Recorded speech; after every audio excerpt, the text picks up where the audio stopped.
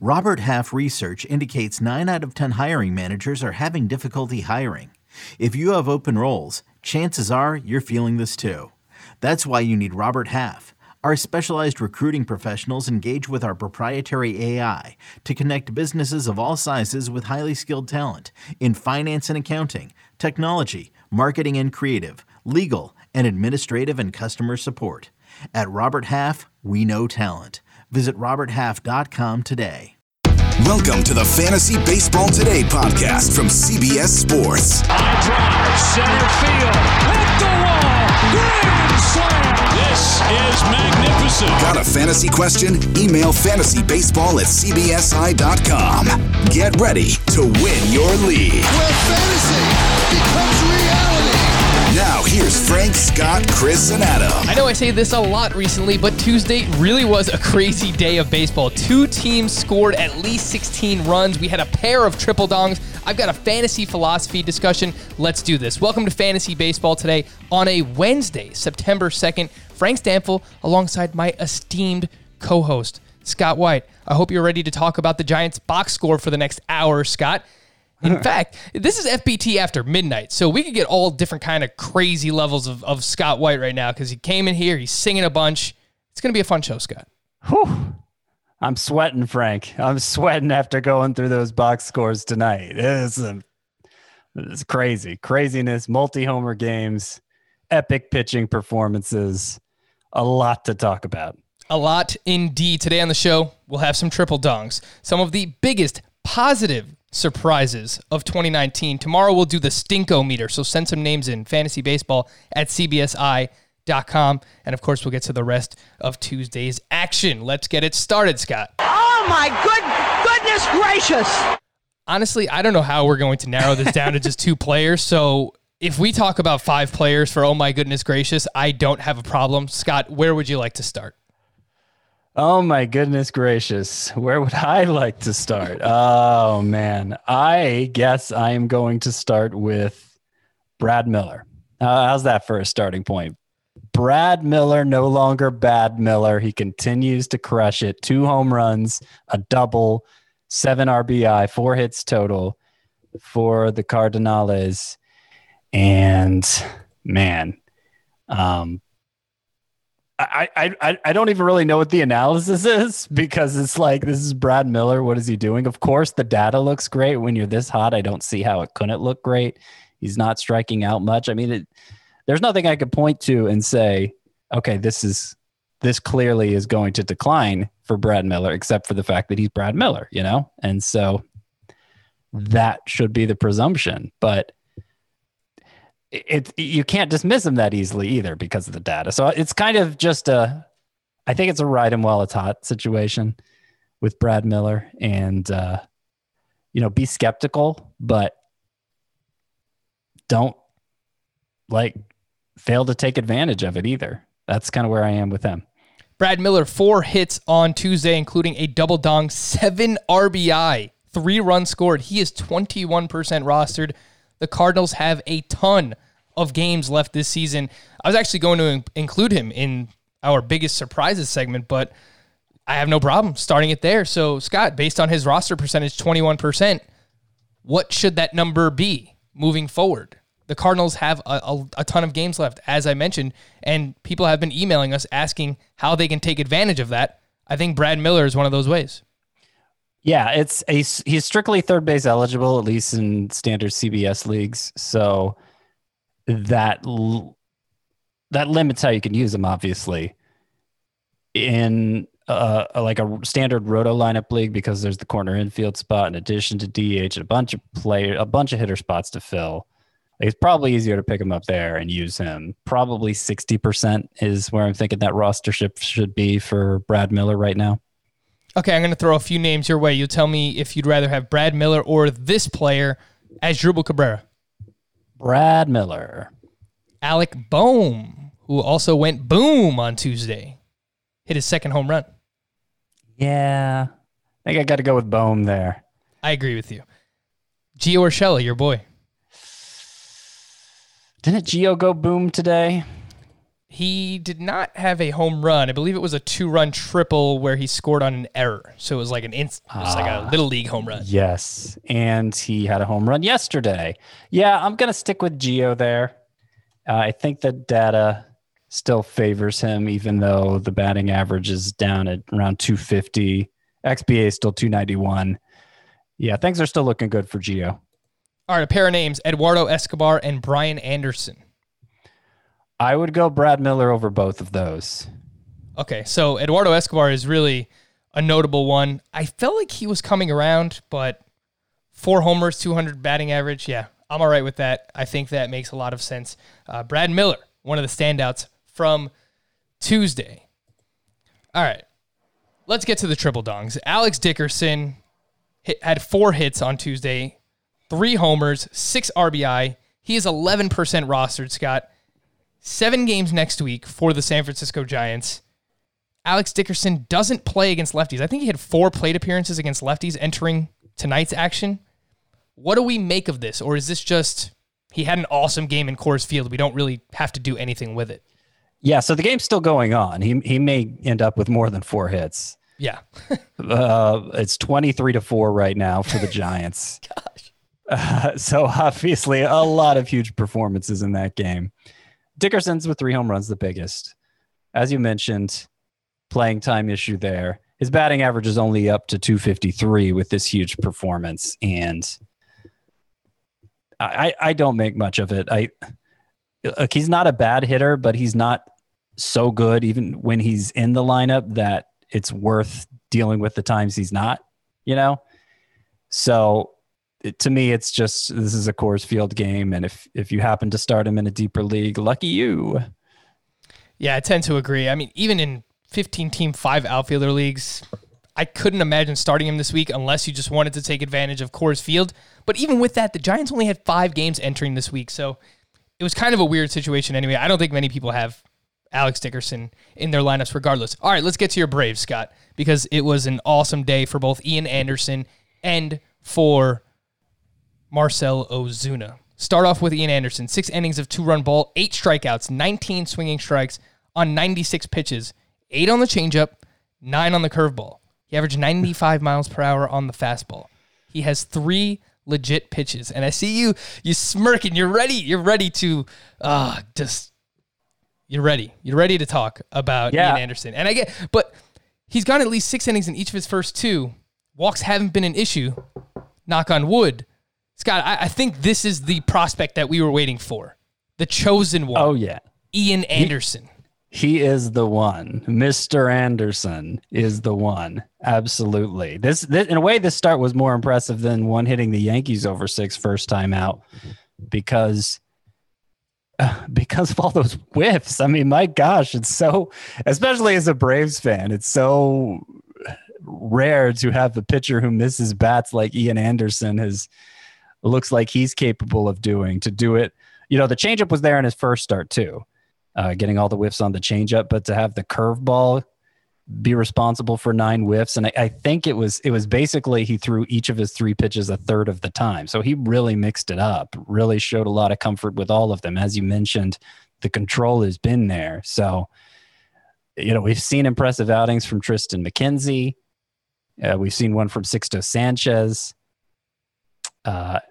Ian Anderson moves to the top of that list among the recent rookie pitcher call-ups. I'd still, among all rookie pitchers, I'll put him behind Jesus Luzardo still, but I think Ian Anderson is number 2 on that list now. I agree. It's hard not to get excited over him. Again, he has the 3 pitches. He can get the whiffs on the 2 outside of the fastball and throws the fastball hard. As long as he keeps the control in check and doesn't, wind up walking the world, I think that we've got a pretty damn good pitcher on our hands here in Ian Anderson. He is 77% rostered on CBS. Probably not available anywhere. Check your 10-team leagues, but if he is, oh my goodness. Gracious. Exactly. Jinx, you owe me a soda, Scott. But yeah, he Mountain Dew has to be owned. Mountain Dew tonight, Scott? Is that what you're hopped up on? No, I didn't. I actually didn't. But that's apparently what I'm known for. So that's what I offer. I wanted to talk about Marcell Ozuna and kind of transition this into a little bit more of a fantasy philosophy conversation that I can use your expertise, because I don't know if I'm going to explain it correctly, but I'm going to try my best. Marcell Ozuna at the Red Sox on Tuesday, triple dong, 3 homers, 6 RBI. Entering this game, he was outfielder 23 in head-to-head points leagues. He was outfielder 26 in Roto. And I want to use this as an example of where the underlying analytics were right about a player. We received an email recently from a gentleman named Chris, where he was asking about using underlying analytics when evaluating Luis Castillo. It's a little bit different because it's a pitcher, but I still think it's relevant. Last year, Marcell Ozuna hit .241 with a .472 slug. StatCast said that based on his quality of contact, his expected batting average was .291, and his expected slug was .549. So huge disparities. He severely underperformed. Entering tonight's action, Ozuna was batting .286 with a .556 slug. And his batted ball numbers are basically exactly the same as they were last year. He is on par now with his expected statistics this season. So the underlying analytics are not necessarily predictive. They tell you what a player's numbers should be based on the quality of contact that they've had or what their skills are. If you're a pitcher, what your xFIP is, or your skill interactive ERA, your Sierra, is going to be based on how many ground balls you get and your swinging strike rate and your ability to limit walks. All those things are accounted in the ERA estimators. So now with this could be useful was drafting Ozuna this year at a discounted cost. We knew that if he kept doing what he did last year, if he kept up that quality of contact, that the numbers should have been better, and they have been this season. So I think that's where we can use that as to our advantage, Scott, similar to why we think Luis Castillo has been a buy low, and if he continues to stink, will be a discount heading into next season. Did I explain that correctly? I would. Well, yeah. I mean, I think the expected stats, or the data, as I sometimes refer to it loosely, they are a better measurement of a player's skill than obviously raw stats are. And so that makes them, they're more predictive in that way. I mean, if the skill holds, then eventually the player's numbers will look like this. And, it's not foolproof, as we saw with Marcell Ozuna last year, but I think given enough time, given infinite amount of time of a player producing at that, of a player performing at that skill level, that's eventually what the numbers are going to look like. I think it's pretty trustworthy if you're not putting any sort of timeline on it at all. But it's hard to know exactly how to do that anyway, because skill level could fall off over that long a period of time. I'm not sure I'm doing anything to clarify. No, I think you are. I think you are. But yeah, I mean, the fact that Marcell Ozuna didn't live up to his expected stats last year, and he is this year, while continuing, like the skills are basically looking the same across the board, tells you that, he's had enough time now. Like over time, it eventually happened. Yeah, like there is a luck factor involved in baseball. There's just no doubt about it. It's the way that the game is played. It's, BABIP, someone can hit the ball 120 miles per hour off the bat. If it's right at someone, it's just bad luck. So sometimes these things are going to happen in baseball where, it's not really explainable in the numbers outside of looking at the underlying analytics and seeing, okay, has this player been unlucky? And that's why, we bring up so many of these different tools for fantasy baseball. So I hope we kind of did that some justice, but some other people have asked before as well, and I thought it was worth talking about. An honorable mention, oh my goodness gracious, Sonny Gray. Against the Cardinals. He recorded 2 outs, 5 hits, 6 earned runs, 3 walks, 1 strikeout. That's an 81 ERA. I know it looks bad. It's pretty bad. It's bad. But only 2 hard hit balls in this game. His ERA is now up to 3.19, which honestly, Scott, is more realistic for Sonny Gray. Yeah. I mean, regression comes for everybody given enough time, as we were saying. And, you don't like it to come all at once like this, especially if you play in a head-to-head categories league, which I can speak to that. But, his xFIP heading into this game was 294. And now his ERA is 3.19. So that's much closer than the gap we were seeing before, you know? His control's been a little shaky in recent starts, and he did walk 3 in his 2/3 of an inning in this one. But, you know, this was the Giants. We talked about them, all the runs they scored tonight. The Cardinals were right behind them, scoring 16 runs. So the combination of not having the best control tonight and coming against a buzzsaw like that probably contributed to Sonny Gray's bad outing. I don't think it's any reason to freak out, though obviously it's very disappointing for this current week. Yeah. Look, regression was going to happen. Sonny Gray, we didn't expect him to go all Dobnak on us, and he wasn't that bad. But, eventually it was going to happen. He wasn't going to pitch to a sub-2 ERA all season. That'll do it for Oh My Goodness Gracious. But speaking of which, one of our listeners, Brendan McLaughlin, made this awesome matchup featuring all of us from the pod, me, Scott, Adam, and Chris. Take a listen. Oh my goodness gracious! Scott White After Dark. Oh, I was banging it hard. He is back! Can you believe this with Aaron Judge? Yes, I can. Do your homework, sir. Adam. Adam. I want to crush his soul. Aren't you kind of like a fantasy dictator? Yeah. It's not just for sex appeal. Fantastic. I'll say it time and time again. The creativity from our listeners, much appreciated. It's awesome, Scott. Yeah. I like it. It was great.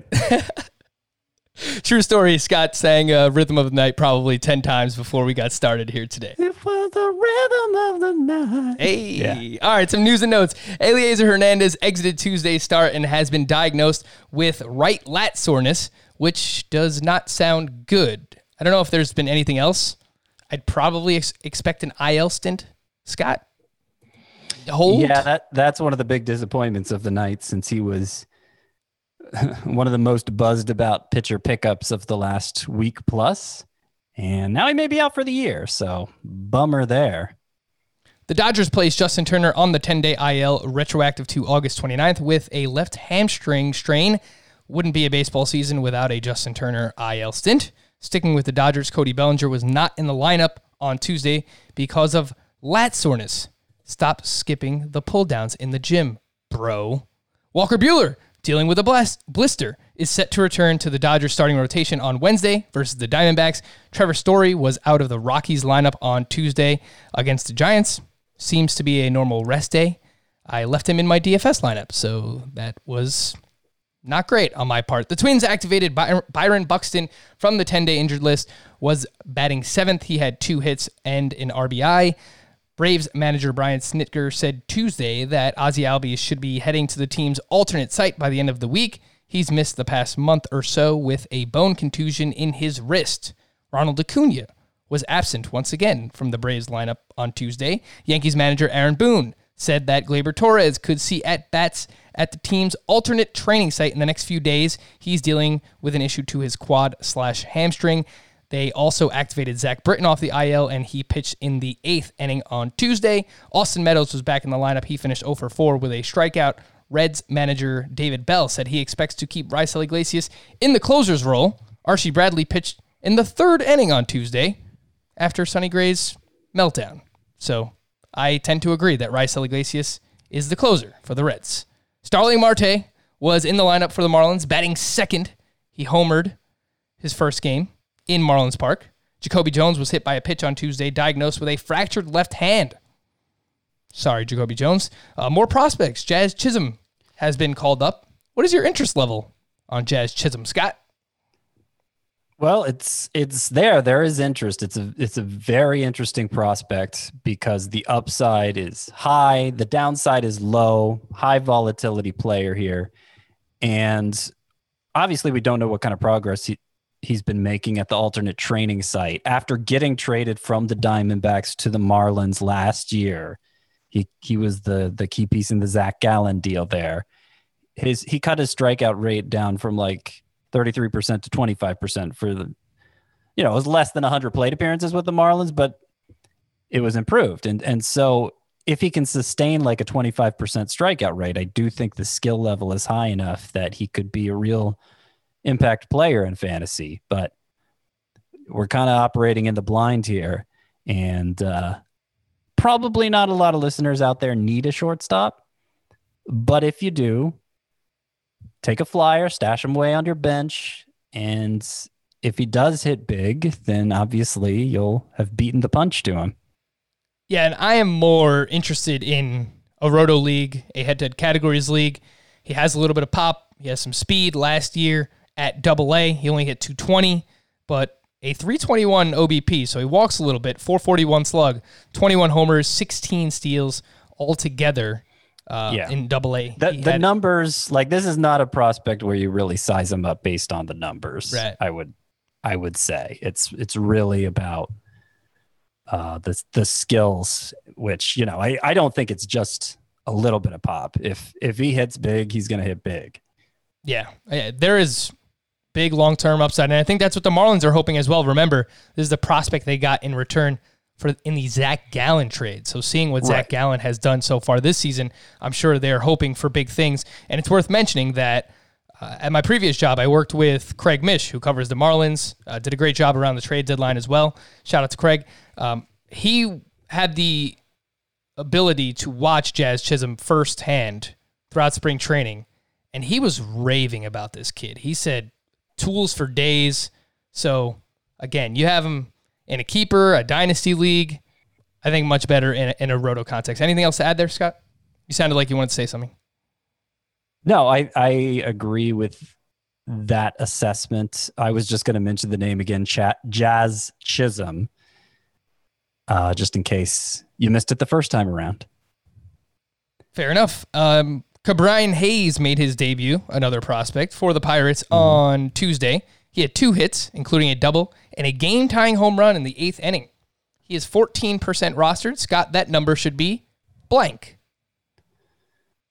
It should be higher than 14. Now, this is like it's interesting because these are 2 prospects, Jazz Chisholm, Ke'Bryan Hayes, for whom the hype definitely exceeds the production in different ways, because Hayes puts the bat on the ball a lot in the minors. There just was no power, an under 400 slugging percentage for his minor league career. It has been over 400 the past 2 years, but not impressive. I think his career high in home runs in a minor league season is 10. So, you know, he debuts in doubles and homers right away. Of course he does. But like, there have been predictions of him eventually becoming an impact player with the bat. The defense is there. The contact skills are there. You know, if that happens, then he could become a fantasy asset really quickly. That's sort of the development path Francisco Lindor took, for instance. So I don't think it's a rush to add him situation. Not rush to add him, but, you know, rush to add him situation. I was going to say Azer, rush to add him. Yeah, I didn't want anybody showing up at his door. But yeah, I don't think it's a rush to add him situation for either Jazz Chisholm or Ke'Bryan Hayes, but it's definitely a watch this closely situation, because there's more than meets the eye for both of these players. If you have one roster spot available in a deeper league and you want to just take a shot on a bat, which one do you take? Ke'Bryan Hayes or Jazz Chisholm? Hayes. It's a safer profile.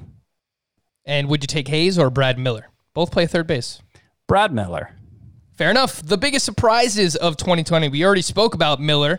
I've got to come back to the well, Scott. It seems like we might have a bit of a Kyle Lewis situation on our hands, because we keep bashing Willy Adames, and it seems like we're not giving him credit where it's due.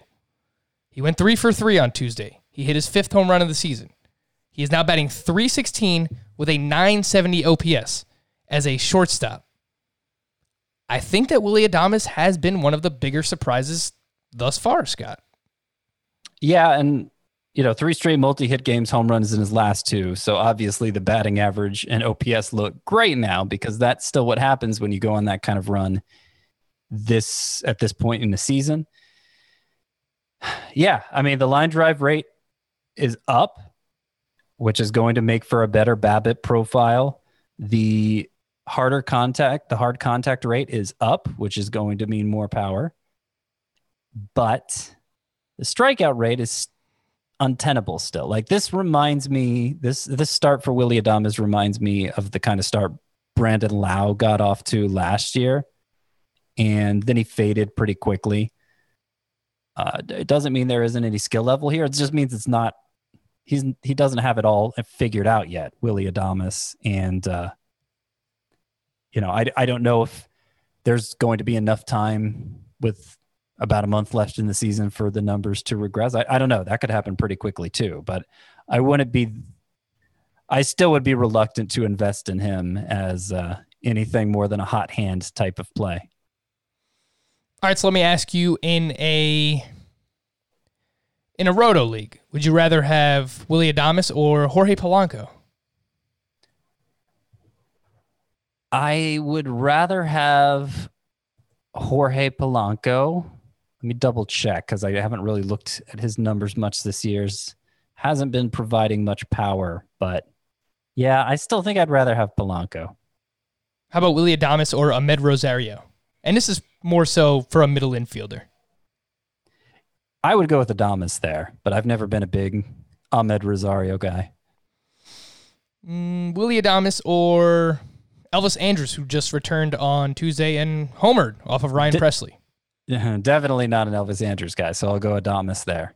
All right, so it seems like once you update these rankings, Scott, he'll probably slot in somewhere in the 20 to 25 range at shortstop. I think that makes sense, and maybe he'll just continue to. I don't know. That sounds a little low. I could put him ahead of like Gene Segura. Would you put him ahead of Paul DeJong? That's what I was thinking about. I don't think so. I want those Cardinals games, man. They just have so many games left to play. And DeJong hasn't been bad. He also has barely played. Right. He's barely played because he was out even when the rest of the team returned. So I think he has a couple multi-hit games in a row. Seems like he might be starting to heat up. I could put, I guess it only comes to about 20th in those shortstop rankings, though. Shortstop is a good position. Let's say the 15 to 20 range for Adames instead of 20 to 25. Yeah, shortstop is a good position, man. You're not going to take him over Dansby Swanson. You're not going to take him over. I mean, David Fletcher has an injury next to his name. I don't know what's going on with him. Ankle. Yeah, it sounds like a day-to-day thing, but maybe not. Didi Gregorius. Take him over. I'm sorry? Didi Gregorius has been really good. Yeah. So you can't do that either. Look, sometimes it just takes a little bit of time. Willy Adames was a former top prospect. I think, it's not really surprising to see eventually both him and Dansby Swanson kind of breaking out in the same season. So it's interesting. He has been a very big surprise. Robinson Cano, also a big surprise this season. 2 more hits on Tuesday. He hit his 7th home run. Entering this game, he was averaging 3.4 fantasy points per game, which is 4th among second basemen. I don't know that there's really much actionable advice that we can give regarding Robinson Cano, except if you picked him up and you're riding the hot streak, I think you just continue to go with it. Yeah, that looks like more than a hot streak, and we talked about it earlier in the year. He then went on the IL with a groin injury, ended up missing only the minimum 10 days, I believe. So people may have kind of cooled on him, but 3 home runs in his last 4 now. Batting average has been high all season. He looks great. He looks like prime Robinson Cano. Which is crazy because he is 37 years old. And I think last year, the combination of returning from the PED suspension the year before, dealt with some injuries. I think Robinson Cano is back. Someone else who, I'm not going to say he's back. He might just be the best version of himself that we've ever seen before. And it's really come out of nowhere, Scott. But Brandon Belt, 3 more hits, and hold on, let me check the box score to make sure that he hasn't improved on that. But by the way, Alex Dickerson has picked up a hit since we talked about him. He's up to 5 hits now. Yeah. You sure you don't want to add him, Scott? Do you want to add Brandon Belt, who 3 hits, including 2 doubles, at least 3 runs, his hard hit rate, his X-slug, his X-woba, and his barrel rate, according to StatCast, are all in the 93rd percentile or better. He has 6 multi-hit games in his last 9. The Giants play 7 games next week. Brandon Belt is 30% rostered. That seems criminal, Scott. Yeah, it needs to go up. I don't know what's changed for him. His line drive rate is like 35%, which is as high as you'll ever see. You'll never see that over a full season. And it may just be one of those situations where he's so hot that it's breaking the data. He has talked about how coming off of knee surgery last year, the strength in the knee wasn't back yet. And so that's why he had such a terrible year. But still, at 32, we've never seen anything like this before from Brandon Belt. He's back to playing every day, lefties and righties, and doing well against lefties. So I think people are definitely sleeping on Brandon Belt at this point. Oh, he's actually not doing well against lefties. He's 2 for 12. Huh?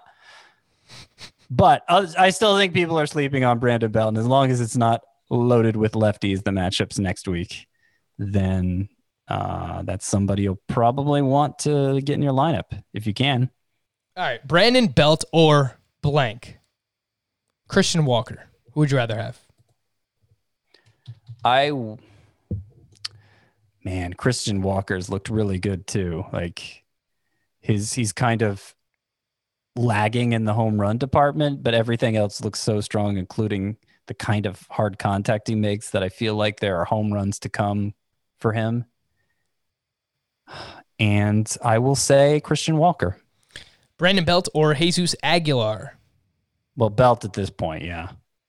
Yeah, got to go Belt there. Brandon Belt or Ryan Mountcastle if you just picked him up? I will go with...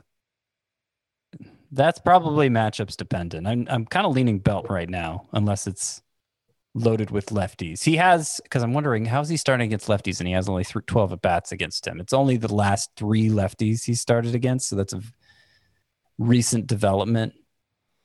I think he homered off of a lefty recently. Yeah, well, that's one of his 2 hits against lefties. It's, 2 for 12 obviously doesn't tell us anything, but it's a stretch to say he's good against lefties now. All right.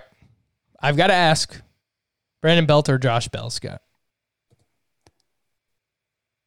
Let's see how the rest of this week goes, but I'd probably play the hotter hand between the two of them, or at least look at the matchups there too. Belt is in the discussion, is the bottom line. He's put himself in that discussion.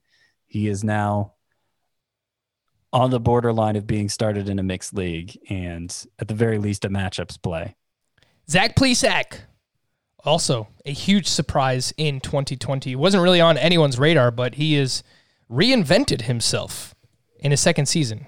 I don't know if that's the right way to phrase it, but he was going up against the Kansas City Royals in his return. 6 innings of 1-run ball, 0 walks, 6 strikeouts, 15 swinging strikes on 90 pitches. He entered this start averaging the second most fantasy points per game among starting pitchers, behind only his teammate, Shane Bieber. He's back like he never left, Scott.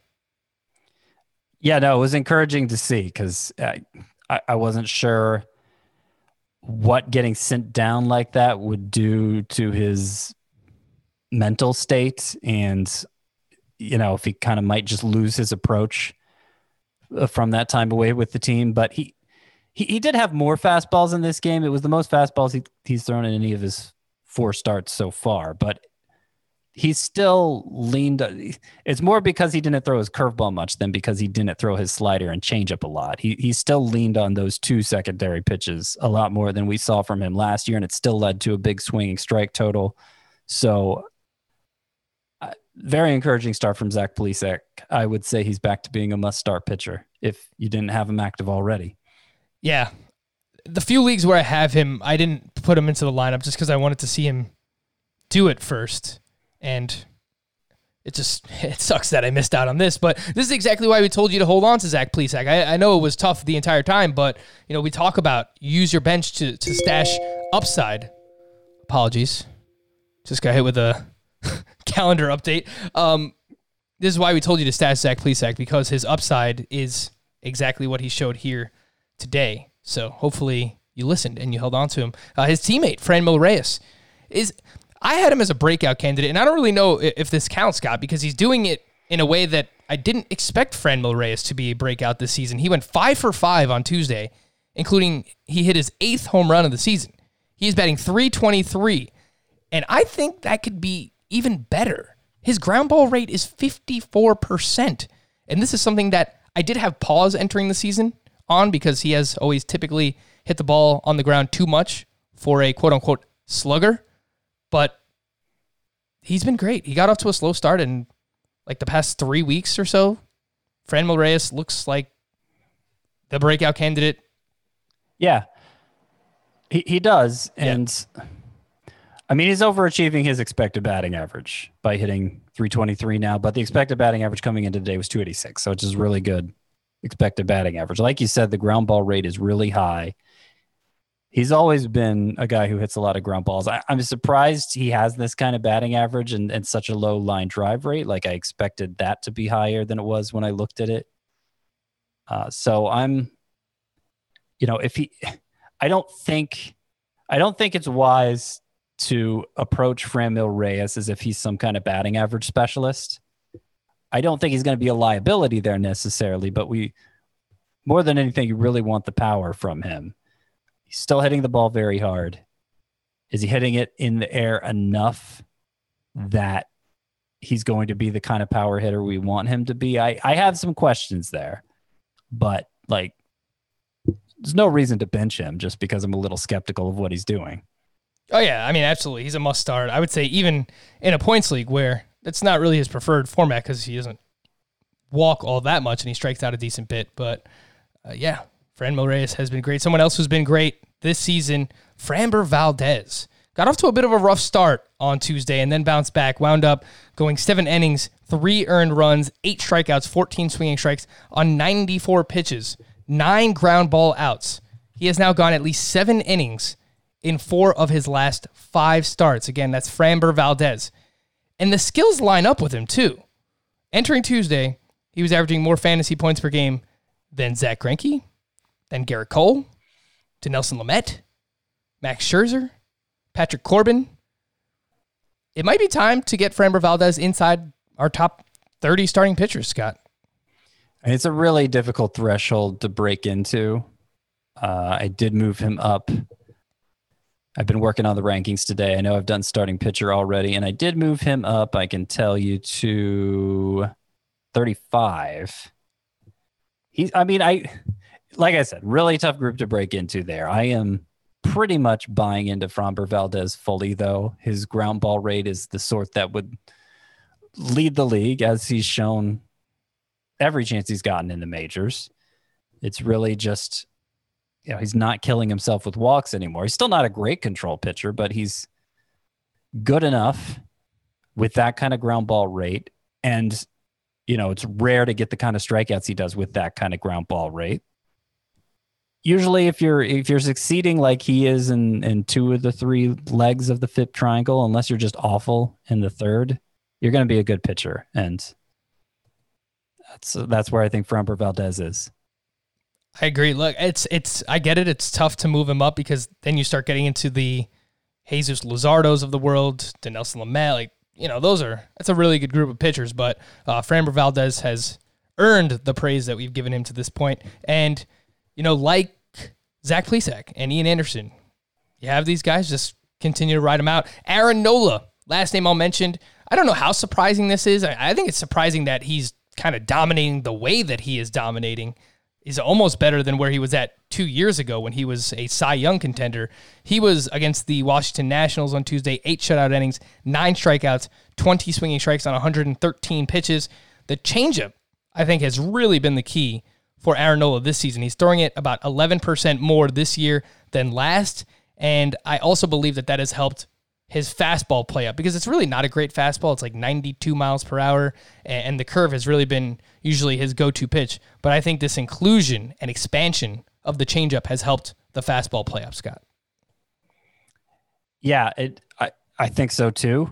And today's start especially, like this number of swinging strikes he got, 12 coming on the curveball, like it's encouraging in that way too, because the changeup's really been the dominant pitch for him this year. And for him to have a start like this, where we see the curveball dominate to the extent it did, shows that everything is really rounding into form for Aaron Nola. And I think he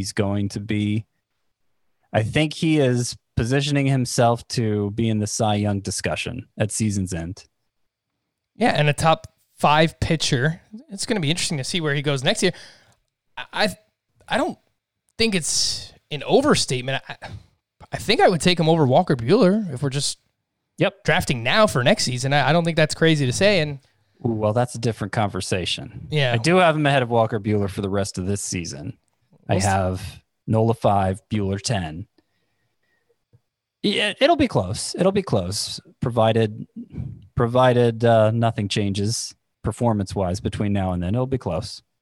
I might be able to talk myself into drafting Aaron Nola over Max Scherzer, but let's see how Max Scherzer closes out the rest of the 2020 season. We're going to take a quick break. Just want to remind everyone that the fantasy football season is almost here. Join the FFT crew for a 6-hour, that's right, 6 hours, fantasy football draft-a-thon today, September 2nd, supporting St. Jude. Adam, Dave, Jamie, Heath, and Ben will be joined by industry experts from the NFL Network, Yahoo, and more as they provide nonstop fantasy advice and analysis. Watch it live from 6 to 8 p.m. Eastern Time on CBS Sports HQ. I mentioned it before. You can download the CBS Sports app on your Xbox, your Roku. You can watch it online. You can watch it on your phone, wherever you want to watch it. Again, CBS Sports HQ from 6 to 8 p.m. and then a nightcap from 8 p.m. to midnight on Twitch.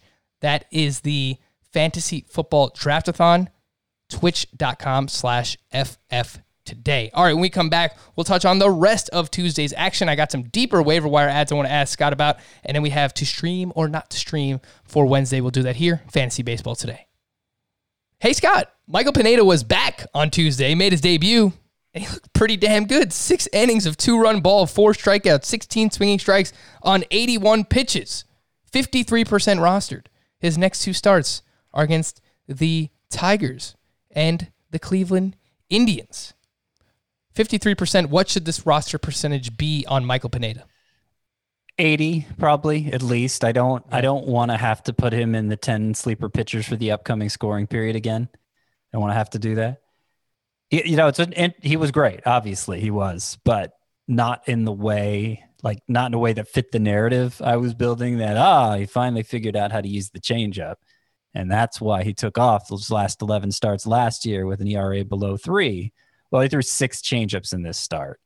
So that clearly doesn't apply to the analysis of this one. But, 16 whiffs on 81 pitches. The fastball and slider basically just stuck with those, and it worked out for him. Tigers next time out, AL Central pitcher. It could go very well for Michael Pineda to close out the season. Scott, would you drop Frankie Montas for Michael Pineda?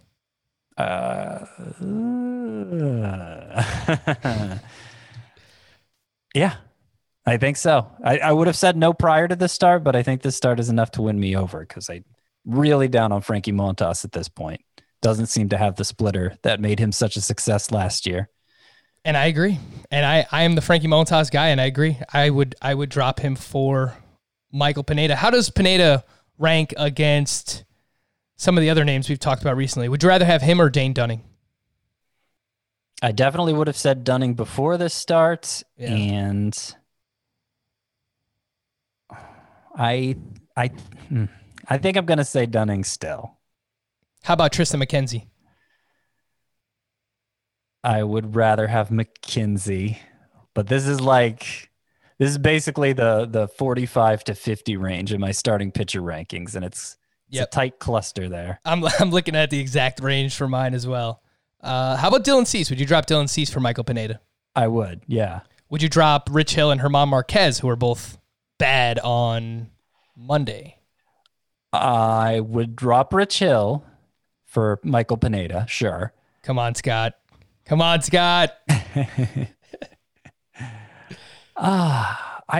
think it's an overreaction to drop German Marquez, though. Kind of in my gut, I feel like Michael Pineda is going to have better numbers from this point forward. I'm trying to look up quickly what the schedule is like for Marquez the rest of the season.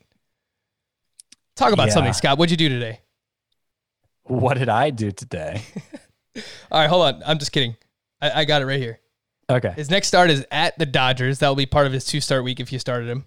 And then he's at home against the Angels. And then his next start would be at home against the Dodgers.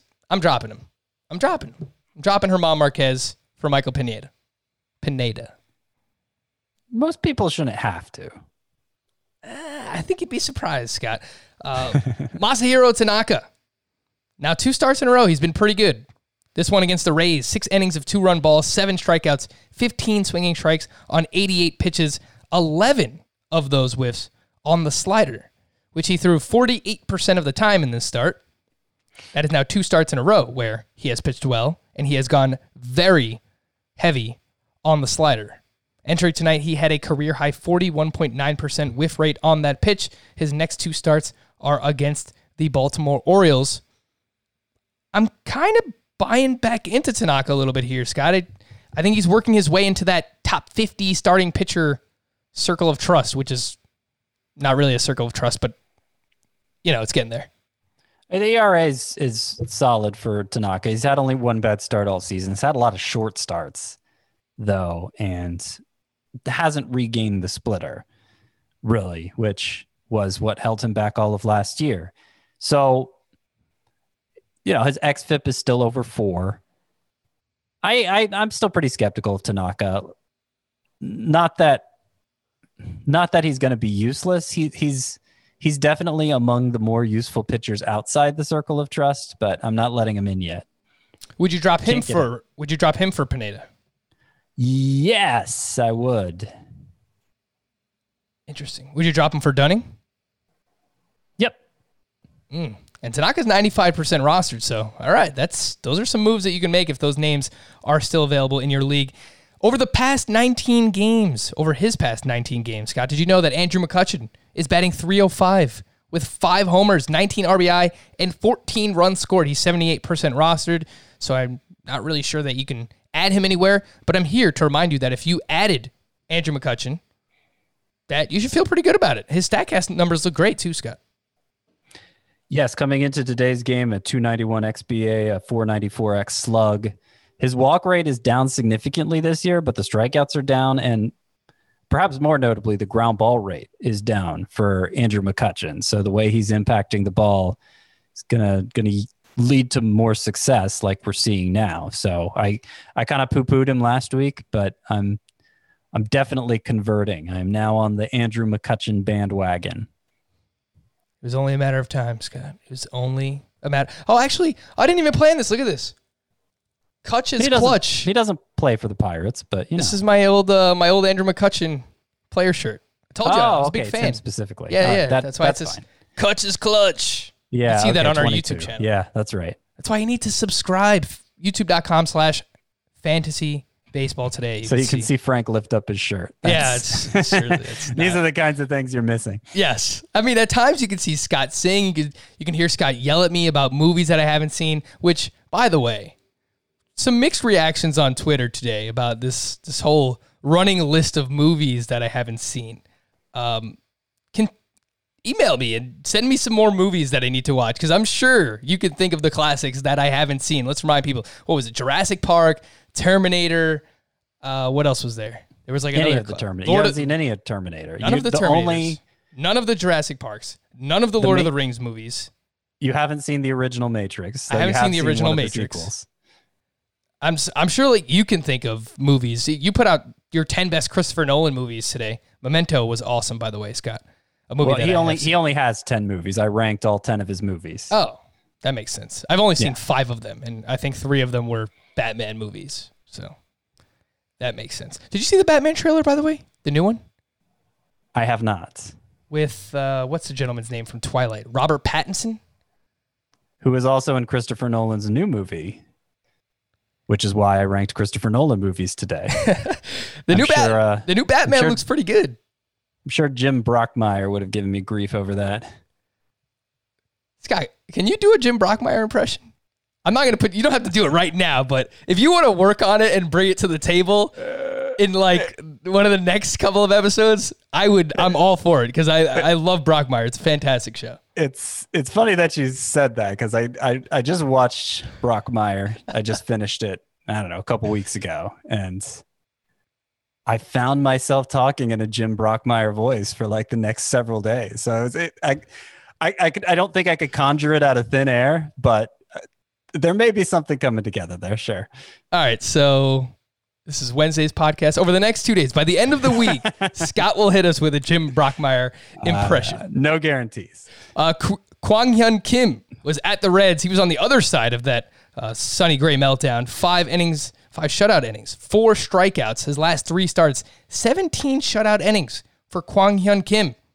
I'm not sure how long he could keep this up, Scott. He doesn't get a lot of strikeouts, doesn't miss a lot of bats. Next 2 starts are at the Cubs and against the Reds again. I think he should be owned, but I think we're going to get like a Randy Dobnak blow up at some point out of Kim. I think you're being a little unfair to Randy Dobnak too, because I mean, Dobnak has. It's true. I am. He has one exceptional skill. Kim's the thing Kim does best is the same. He gets ground balls, though not at nearly the level Dobnak does. And I mean, Kim, for having put together 3 straight 0 earned run, 3-hit outings, I think it's pretty notable that his xFIP stands at 494. So that's reason for skepticism right there. I mean, the strikeout rate is horrible, which is no doubt contributing to that. I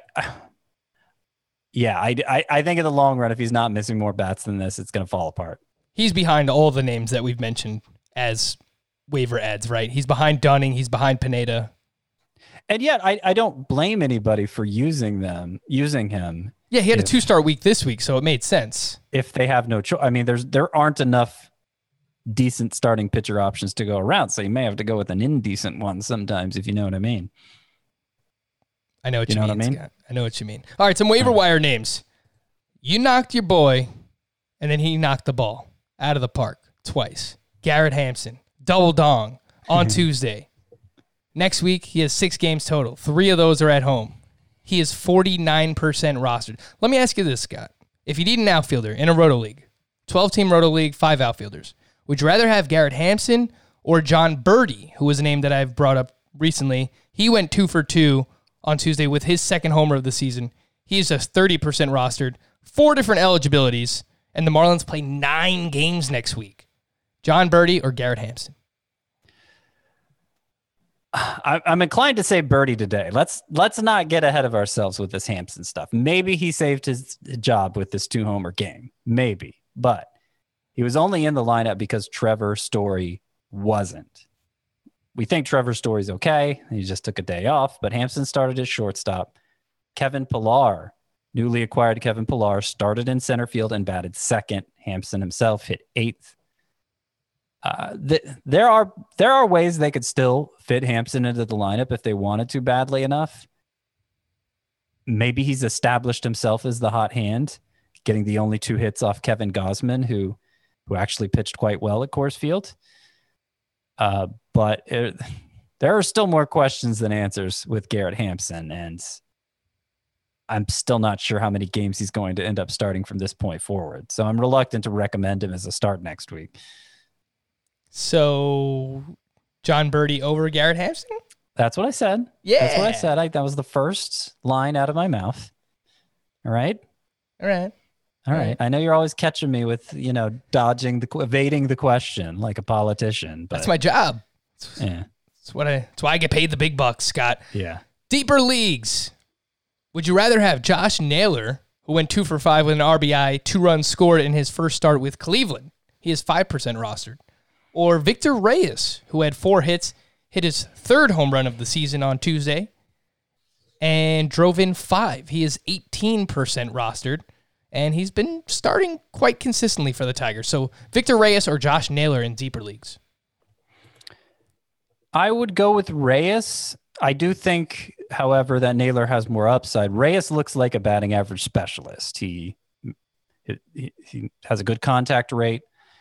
He keeps the ball out of the air, not a lot of fly balls, a lot of line drives, a lot of ground balls. That's going to lend itself to a high batting average, especially if you're making consistent contact. It will limit your power potential, but I'm not sure there's much of that coming for Reyes anyway. So, he's been solid this year, and I think he can remain solid. He kind of reminds me of like I don't know, and in his prime, Melky Cabrera, who that's going way back. I don't know how many people listening played fantasy during Melky Cabrera's prime, but you know, he was a solid player in fantasy. Not a stud, but not someone that you hated either. Yeah, it was hard to get excited over Melky Cabrera. He just made a lot of contact, high batting average, almost empty batting average at times. But yeah, I could, a few homers, a few steals. I could see the comp. I could see that. Yeah. Some bullpen notes. Not really much from Tuesday, unless I missed something. Fresh off of a game where Taylor Rogers allowed 3 unearned runs, the Twins went to Matt Whistler in the 9th inning for the save. Sergio Romo pitched the 8th. I was searching on Twitter to see if there was anything about Taylor Rogers. All I found was a bunch of Minnesota Twins fans that were happy that they weren't using Taylor Rogers, so I guess he's kind of built up a reputation among the fans there. Scott, do we do anything with this? I think Taylor Rogers was only used yesterday or 2 days ago, so it's not like he's been overused. Do you make anything of Matt Whistler getting the save here? I mean, he did throw 33 pitches yesterday, so that is fair. I mean, that might have justified an automatic day off. Mm-hmm. It was interesting that if he was unavailable, they didn't hold Sergio Romo back for the 9th, who's been getting all the saves that Taylor hasn't been getting. They saved Matt Whistler for the 9th instead, having Romo pitch the 8th. So that was interesting. And look, Whistler has good numbers this year. The Twins have a lot of relievers with good numbers. One of them is not Taylor Rogers. But I don't really make anything of this independently of every, I don't make anything of it yet. Ryan Pressly allowed a leadoff home run in the 9th inning to Elvis Andrus. And Pressly has actually been pitching well recently, so not really much to see here, right, Scott? Yeah, not much to see there. A couple other people who picked up a save on Tuesday. Aroldis Chapman, his first save of the season. Brandon Kinsler is now up to 8. Rafael Montero picked up his 7th save. And Kenley Jansen just locked down his 10th. Wednesday, to stream or not to stream. Let's get it started with this. Scott, would you use Kyle Freeland at home against the Giants? It's a little bit tougher after seeing the Giants put up 23 runs.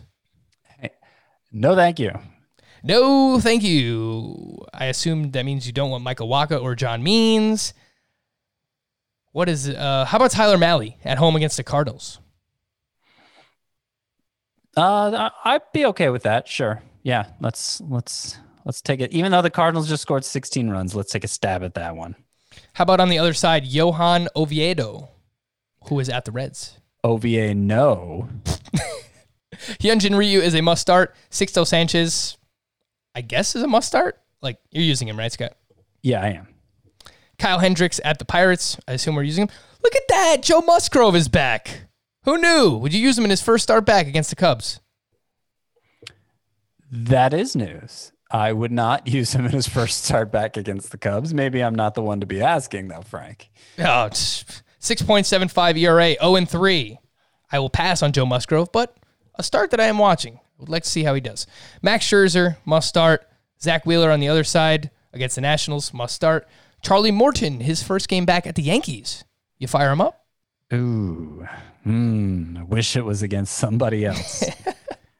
That seems a little dangerous, especially since he was having a velocity shortage before going on the IL.